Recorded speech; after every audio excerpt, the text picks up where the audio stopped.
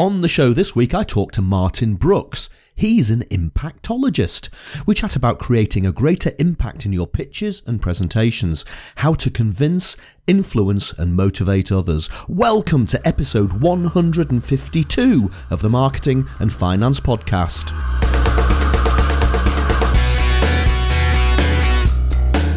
This is the podcast for ideas and inspiration on marketing your business and growing your business, and for discussing topics on all things finance. I'm Roger Edwards, a marketing guy and keynote speaker from Edinburgh, helping you keep your marketing strategy simple and the BS at bay. Hi everyone and welcome to the show. Thanks for downloading or streaming the Marketing and Finance Podcast. I appreciate you taking the time to plug me and my guests into your earphones. Do you know what an impactologist is? Neither did I until I met Martin Brooks. Now, whatever business you're in, whether it's financial services, other professional services, anything to be honest, you need to be simple and clear in your communications, in your marketing, when presenting and when pitching. That's what Martin's all about.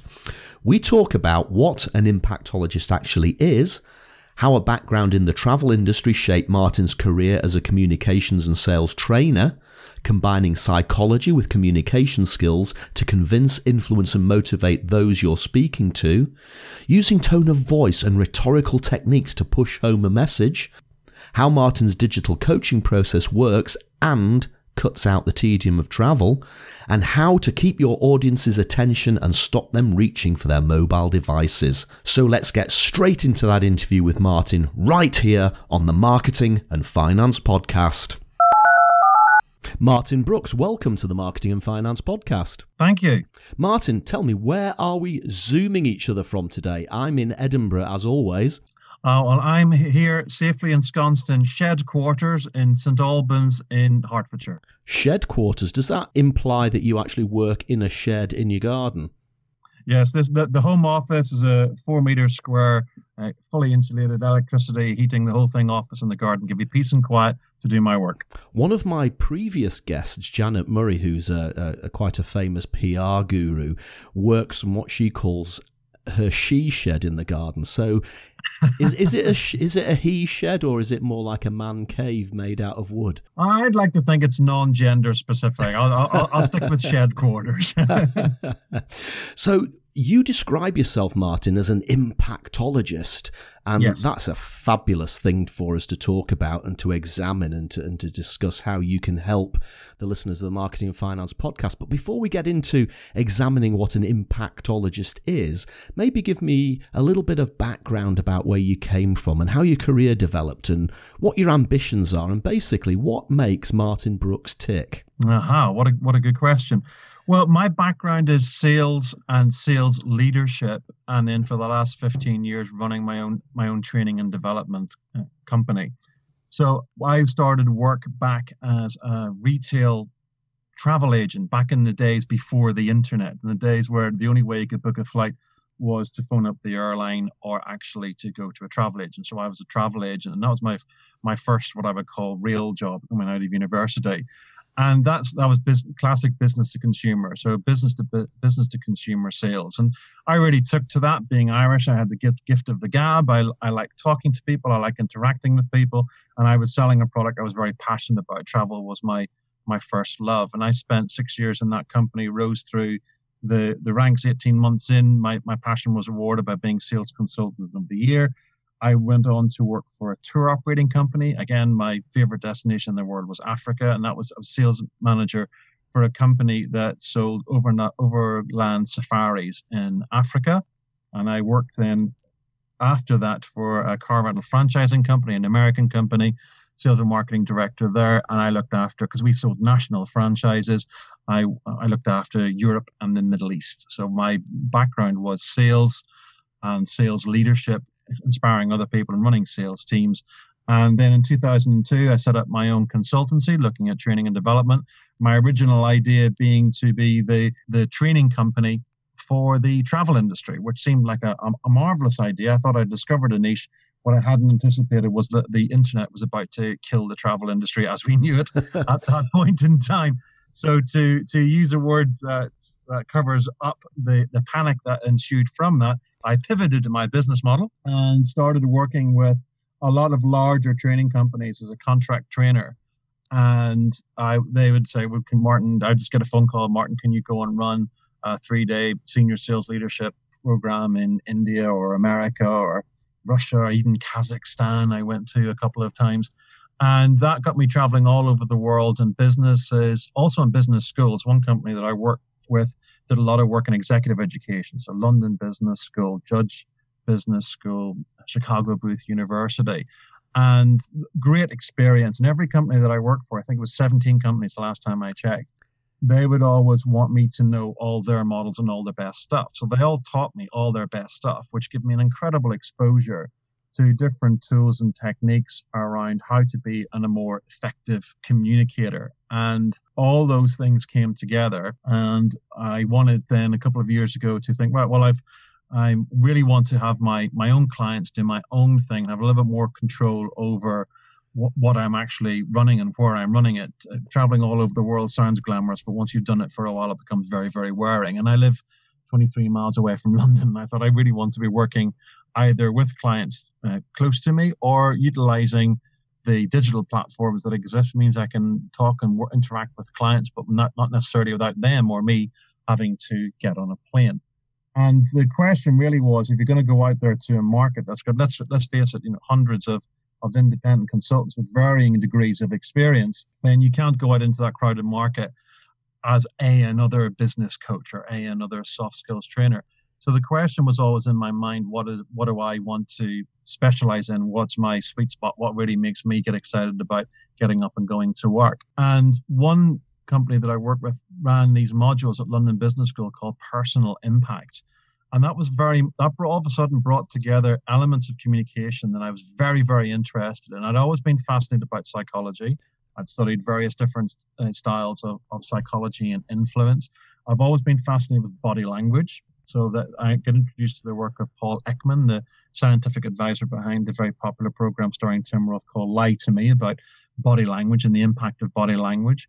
One company that I worked with always paired me up with a voice coach. Very often they were Royal Shakespeare Company trained people. And I learned a lot about the voice and how the voice can create impact, and also introduced to rhetorical language techniques, the structures that you will see in advertising, particularly prevalent in politicians in the way that they speak. And all of a sudden, elements that I was very, very interested in all came together, and I was able to give advice to senior executives and go, this is what you're doing well, this is what you could do differently. And by the way, these are what the top communicators in the world do differently, and you could start doing that.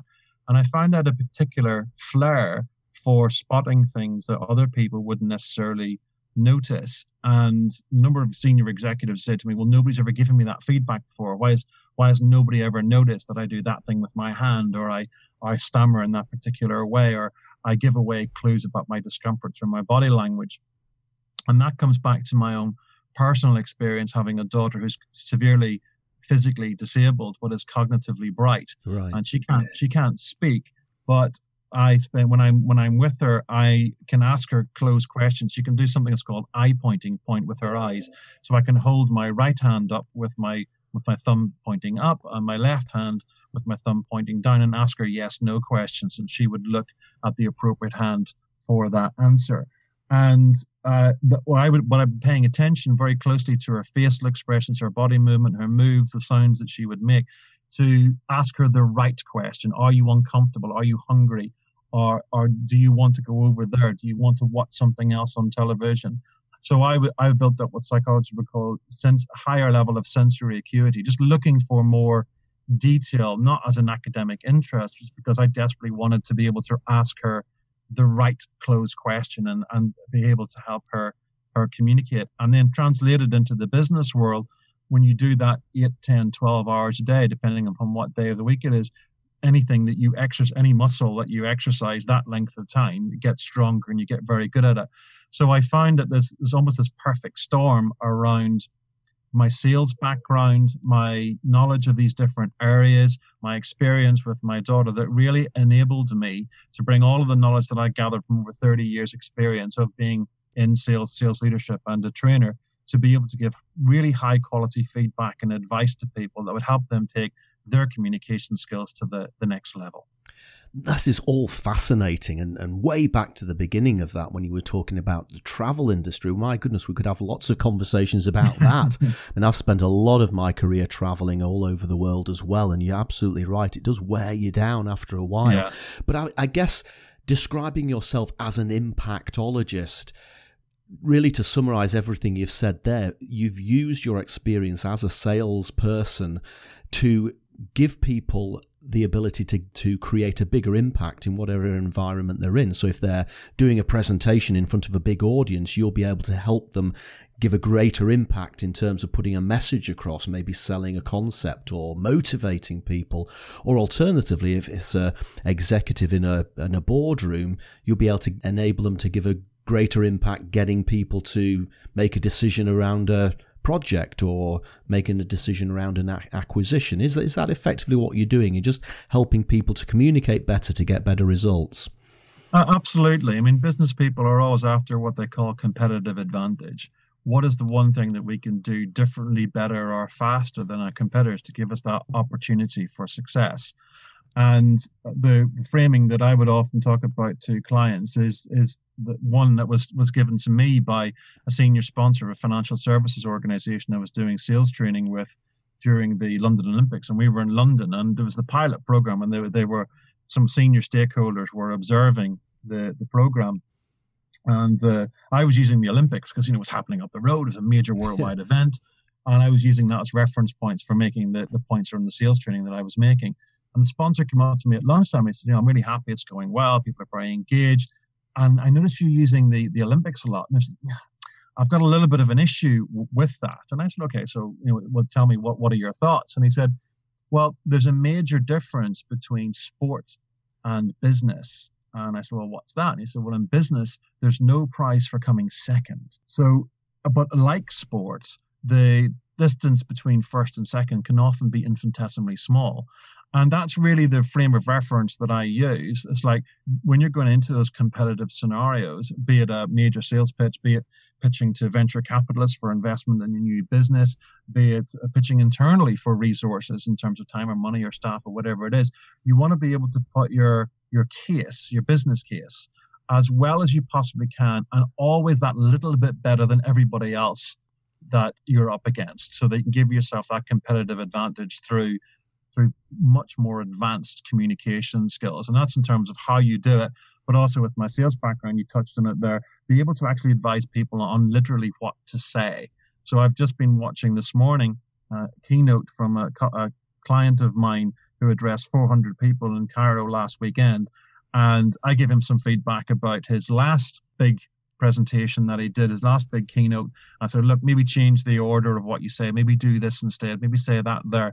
And I just spent the morning laughing, just watching him do this keynote and using words that I had said, using my ideas because he is absolutely dedicated to improving his craft being on stage.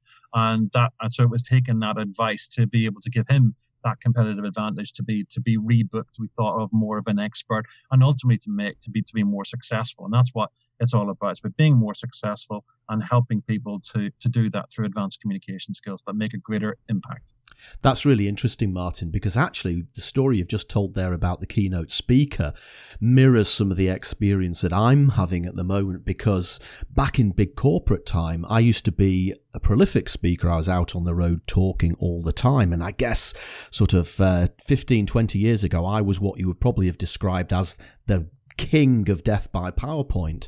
And I mean, people used to book me and people used to have me back, but I used to be the death by PowerPoint king.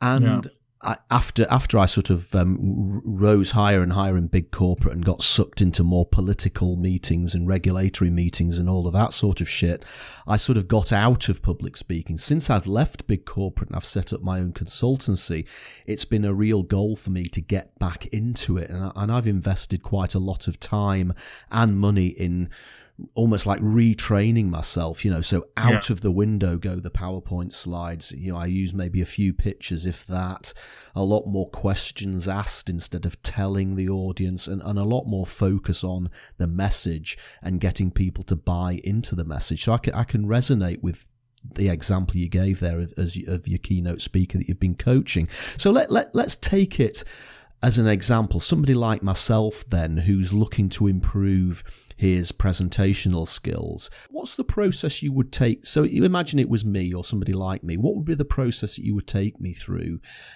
to get me on the road to being better? Okay. So, well, as you said in your introduction, you're based in Edinburgh, I'm based in St Albans. The traditional way of doing that would one of us is going to have to pay for some transportation, some overnight accommodation, some living expenses to be together and to actually work on your skills and teach you stuff and give you feedback, etc., etc. Now, one of the things that some of the people I've worked with who are very advanced in technology to challenge my business and myself about, well, how can we really utilize this whole world of digital and technology and what it can actually do? So what I do now is I have a digital coaching offering. I mean, of course, I can get on a plane and go and see people and work with them face to face, and that's still an option that's there.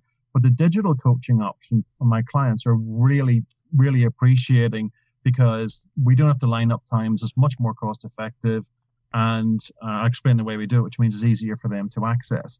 So what I would say to people is, okay, so send me often it's keynote speakers. I'll say, send me a link to your most recent talk that you've published on YouTube or you've published on LinkedIn. What I'll do is I'll watch it. I'll see what I think. Then what I will do is I will record a voice file of feedback, and generally speaking, I'll pick 3 key areas. And then what I'll do is I'll say, so a key area, let's say, for example, is that I noticed in the opening, as I said to somebody just 2 weeks ago, I noticed you 7 times in the first 60 seconds. And in this day and age where the mobile phone is so prevalent, you can do so much on it. I always say to any keynote speaker, your biggest enemy is the mobile phone that's in everybody's pocket, and them thinking about, have I got a new email? Has somebody just contacted me? What's that notification on LinkedIn? Oh, who was that just retweeted my tweet? So your biggest enemy is capturing and keeping their attention on anything that makes them think that you're not a credible or confident speaker. For example, the higher prevalence of ums than a professional speaker may well make. Then what I'll say is, okay, so here, notice what you did. You said this at this point, and then I'll play a bit of it. They'll hear it. And then I say, so here's a tool or technique to stop yourself from saying, and I'll go through it, and then I'll demonstrate it. And I send that voice file back. I quickly, you can just email that back through. Then what people can do is they can watch their keynote back or their presentation back, and I will say at 2 minutes 13, this happened. Did you notice you lost eye contact there, or you weren't? You had some body language that looked apologetic, or when you started to talk about your price, the pitch of your voice went up slightly, which would make people nervous. Well, why are you unsure or unconfident about saying that's your pricing? And I would give very, very specific feedback at specific points in times where people did things, and then I would give them very specific advice about what to do differently. Well, I can email that back. Then people like yourself could watch and listen to that when it suited you. We don't have to align diaries about when I'm available to give you that feedback and when you're available to actually listen to it. You can do that whenever you want. And then I normally schedule then a phone call after that where I'd say, so I gave you advice. What have you done, or how's that worked? And I can do some extra coaching or tools or techniques to be able to do that. And maybe even then, if somebody doesn't have something published, then they can just use their mobile phone. They can record their talk, the new talk that they're doing, and they can, Dropbox that to me. You can Dropbox, massive files. I can download it, I can watch it, and then I can give feedback again through a voice file that people can listen to whilst they're watching the presentation that they sent me. Always looking for where are those little tweaks, those little tips, those new things that they could do differently, just to create a greater impact and give them an even better chance of coming first rather than coming second in the competitive situation that they're in. And is it the entire speech, or presentation or whatever it is that you're helping people with? Or are you actually expecting them to come along to you, Martin, and say, okay, here's a speech that I've prepared, here's a presentation that I've prepared, or a pitch, and you're effectively refining it for them and polishing it and making it better than it was? Or will you actually go right to the start and help them put something together from scratch? Yeah, all of the above. I've worked with one person, one keynote speaker, who said, look, I'm good, but I want to be great. Yeah. And, I know, having worked with you, you can tell me things that'll just give me that extra little advantage. The other end of the scale, I've gone along with people and I've sat in their boardroom and I said, we got this pitch coming up and we have 10 minutes to do it. And this is what the people who are pitching to have told us we have to do. And we will literally start the process. And I'll sit there with them and I'll go, okay, what are all the things that you'd like to say? And we just put one thing on a post-it note. We'll cover a wall and post-it notes. And I go, right, so we get 10 minutes. So there's those key messages. Now we got to figure out some narrative there. What's the structure there? Now, and then when we've got the structure, we got the key messages, we've edited out some things that aren't as important. Then we got to think about, well, how do we make that come alive rather than just as a series of facts or a series of ideas? So is it metaphor? Is it a story? Is it a video clip that's going to make that point really well? How can you validate and bring it alive? Always have that thought about keeping people's attention so they forget the fact that they've got a mobile phone in their pocket. They're so enthralled with what they're actually hearing. And then it comes over, once we've got what I call the messaging or the design part of the service, then I can start to focus on the delivery. Then I can start to help people with those presentation nerves. I've done a lot of research into confidence, what it is, how people can talk themselves into unconfident states, how they can use their body, their breathing, or their brain to get themselves much more confident. Body language.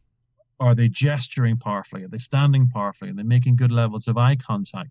Voice. Does their voice, say, for example, their pitch, does it say credible? Or do they get a little bit nervous when their voice goes up here and it just all sounds a little bit Mickey Mouse and slightly shaky? Yeah. Well, famously, why Margaret Thatcher, for example, had voice coaching to bring her voice down. A genetic scenario within the genders is that typically most women tend to have higher pitched voices than most men. And when either gender get more nervous, our pitch tends to rise. So particularly if you're a woman in a man's world, one of the things that I often have to do when I'm doing voice work with women is to help them bring their pitch down, and with men is to put more vocal variety because they're meant to speak deeply and slowly, which is no coincidence that's how hypnotists speak, to actually put people to sleep. And if you want people engaged and make a positive impact, then most of the work that I do with men is about vocal variety, putting emphasis on keywords, and putting that emotion. So if something this is a key concern, or this is incredibly exciting, putting the emotion in the voice. So the second part of the service is then all around how they deliver that message. And that can be managing their confidence, body language, working with their voice, or the words that they actually choose. You can create a lower level of impact if you're using words like try, hopefully, should. If you replace all those with our goal, our aim, we're confident, we feel assured that this will happen. Again, these are all tiny little things that build up to that big cumulative impact. And then there's the whole world of rhetorical techniques as defined by Aristotle in his book, The Art of Rhetoric. So things like triples and contrast and speaking in threes, all key techniques that work on the conscious and subconscious mind to really create that great impact and people buy into you, buy into your message, and buy into the call to action that presentation has right at the end. Do you know, it's interesting that I just said before that I've spent quite a lot of time almost like retraining myself in presentation and speaking. But one of the biggest lessons I ever learned was probably one of the very first presentational skills courses I ever went on, and we're probably talking about 25 years ago now, was that trainer on that day taught us how to vary our tone of voice and also the speed at which we talk. And even today, when I do presentations, I'll get people say, do you know what really stood out with you, Roger, when you did your presentation is the way you varied the pitch of your voice. 1 minute it was slow and maybe a little bit quiet. The next minute you'd raised it a little bit, you'd speeded it up, and then it was quiet again.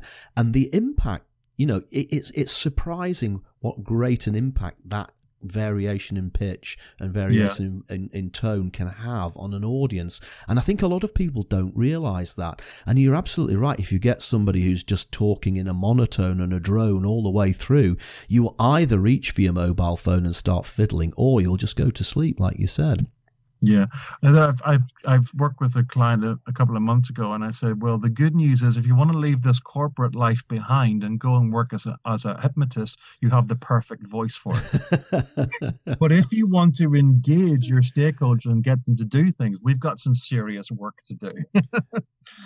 And the metaphor that I use, which people very often get, is that our brain is designed to tune out constant noises. So, for example, if you get on most people would agree, if you've certainly ever been in the vicinity of a plane when it takes off, it's pretty noisy. And when you first get on a plane, it's very noisy. But once it's reached cruising altitude, it's no less noisy, but our brain is able to tune out that noise because it's a constant. It's not varying, it's a constant. And similarly, if your voice doesn't vary, it becomes a constant. And your brain is conditioned to start tuning it out. Never mind the fact that the number of executives that have run a presentation by me and with a line that goes something like, "We can't tell you how excited we are by this project." And you think, no, you're not. You don't sound excited at all. So why should I be? So it's about that. You're right. That vocal variance is incredibly important for engagement, for buy-in, and ultimately for motivation to act, which is what any presentation should be. There should be a key thing that the person is supposed to think, feel, or perhaps even do right at the end of it. So you've built a very successful business helping people make more impact in their speeches, their presentations, and their pitches.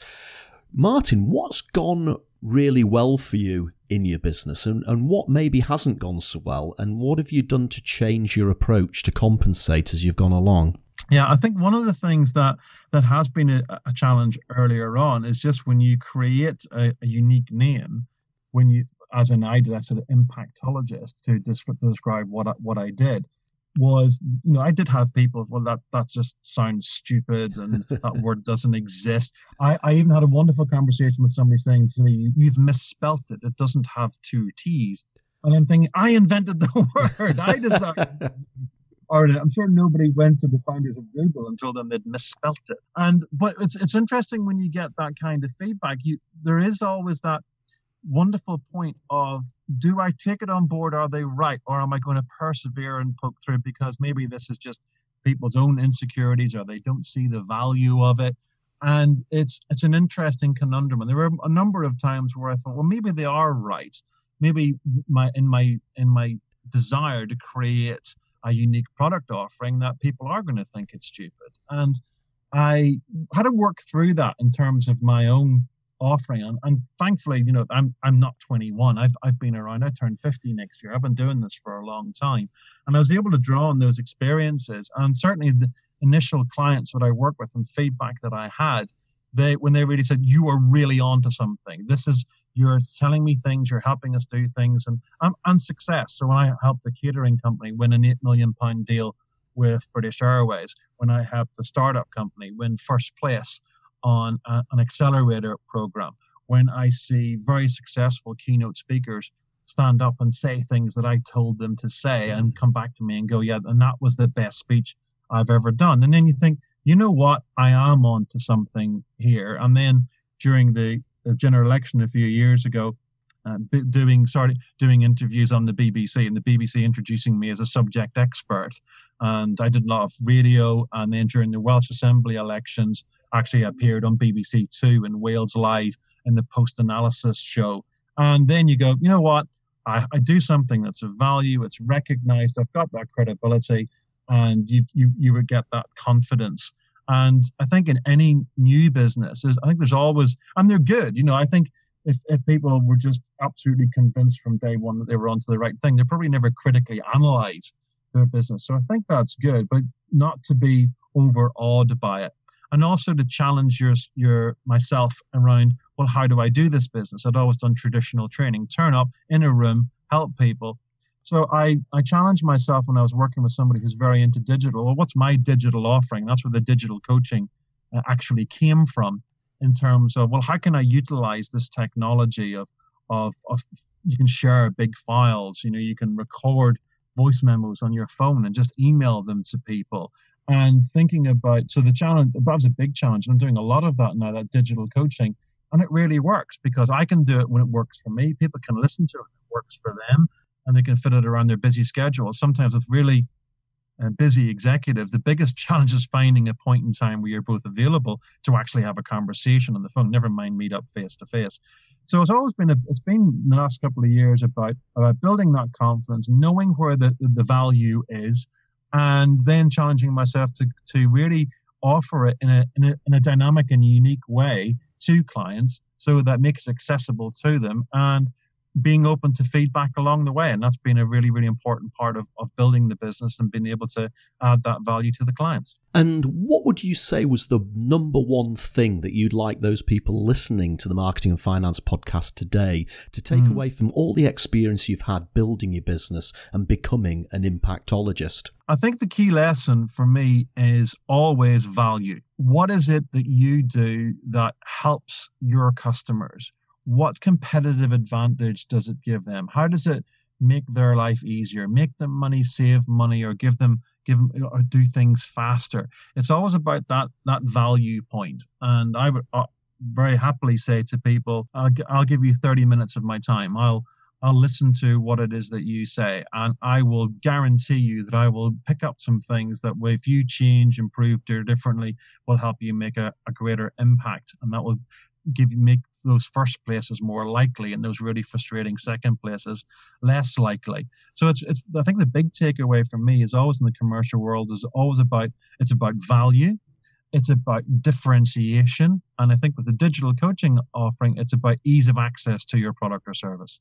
I do like that ease of access that you've created with your digital service. That's really good. And, it's so nice to not have to jump on a plane and travel halfway across the country and stay in a hotel, like you've said, just to be able to do it like this over Zoom or have somebody record some feedback for you is such a change. And I really do like that about the model that you've put together. So, Martin, we've talked quite a lot about your business. What I also like to explore with my guests on the podcast is stuff that other people are doing that's impressed you. So has there been a marketing campaign, or it could be a product or a service that you've come across recently that's really impressed you? Tell us what it was and what you liked about it. I think the business that has really impressed me most over the last few years has been Amazon. What they've done, just gone from selling books and really thought about, well, how can they combine existing technology so to be able to offer their customers a service that really wasn't available. So, Jeff Bezos utilizing, so we need this thing called the internet. Oh, great, somebody else has done that.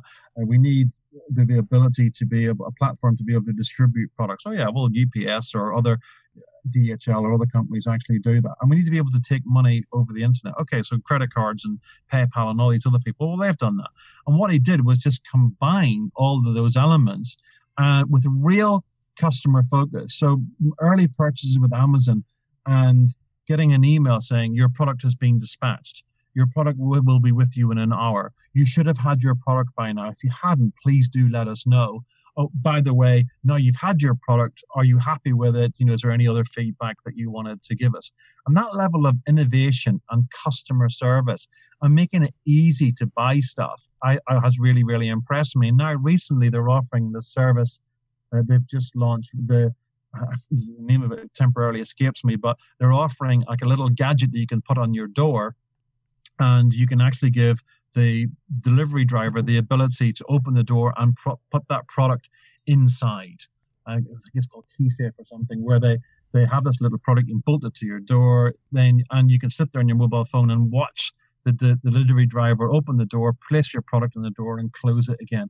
And I think what an incredible use of technology to what a colleague of mine says, remove friction points for your customer. I mean, if you live in a built-up city, the people are stealing stuff that Amazon are leaving at your front door. So it solves a real problem, and it uses the existing technology to take away friction points. So I think the company that's a recent thing. So I think Amazon have really impressed me because they've looked at what's already there and said, how do we combine this in a way that takes away friction points for customers and makes their life easy and has great customer service along through it, and utilizing the technology platforms that are there. So I think that Amazon would be a business that's really, really impressed me over the past few years. And what about a business book, Martin? Have you read any business books recently that again have made you sit up and think, yep, I can really buy into that? Yeah, that's one of the reasons why I need a 4 meter by 4 meter shed quarters, is the number of business that are in here, and some of which are yet to be read. I've seen the title, I've read the back page, and I go, oh, I must read that. There are others that I have read numerous times and will read again that have really impressed me. I think certainly How to Win Friends and Influence People has been something, a book that, despite all being written many, many years ago, that Dale Carnegie, there are some wonderful business lessons in there about how to interact successfully with other people when there were no technical ways of doing things. The book was written that long ago. That's a great book to read. I think more modern book, Simon Sinek's book, Start With Why. Yeah. People don't buy what you do, they buy why you do it. What's that grander purpose that people can buy into? So yes, they want to hear the what, they want to hear the how, but what they really want to hear is the why. And if you think about it from a marketing point of view or a communications point of view, then I'd have to mention Malcolm Gladwell's Tipping Point, which I think is a fantastic book in terms of getting that message out, and that wonderful marketing term that I love, stickiness. Does your message stick, rather than going in one ear and straight out the other? So those would certainly be 3 key business books that I would say that I've read once and will definitely, certainly How to Win Friends and Influence People I've read numerous times, but certainly Simon Sinek, Start With Why, and The Tipping Point, Malcolm Gladwell, I've read a few times and will be reading again. And I've read all of those, and I would agree with your views on them. All good stuff. Martin, it's been fascinating to talk to an impactologist today. And whilst I suppose it's slightly jargony, I think that the way you've built it into your business and the way you describe it and the results that you've been getting for your customers probably justifies that little extravagance into jargon there. I'm hoping that people listening to the podcast might want to get in touch with you, Martin. So what's the best way that people should connect with you? The easiest way is through LinkedIn.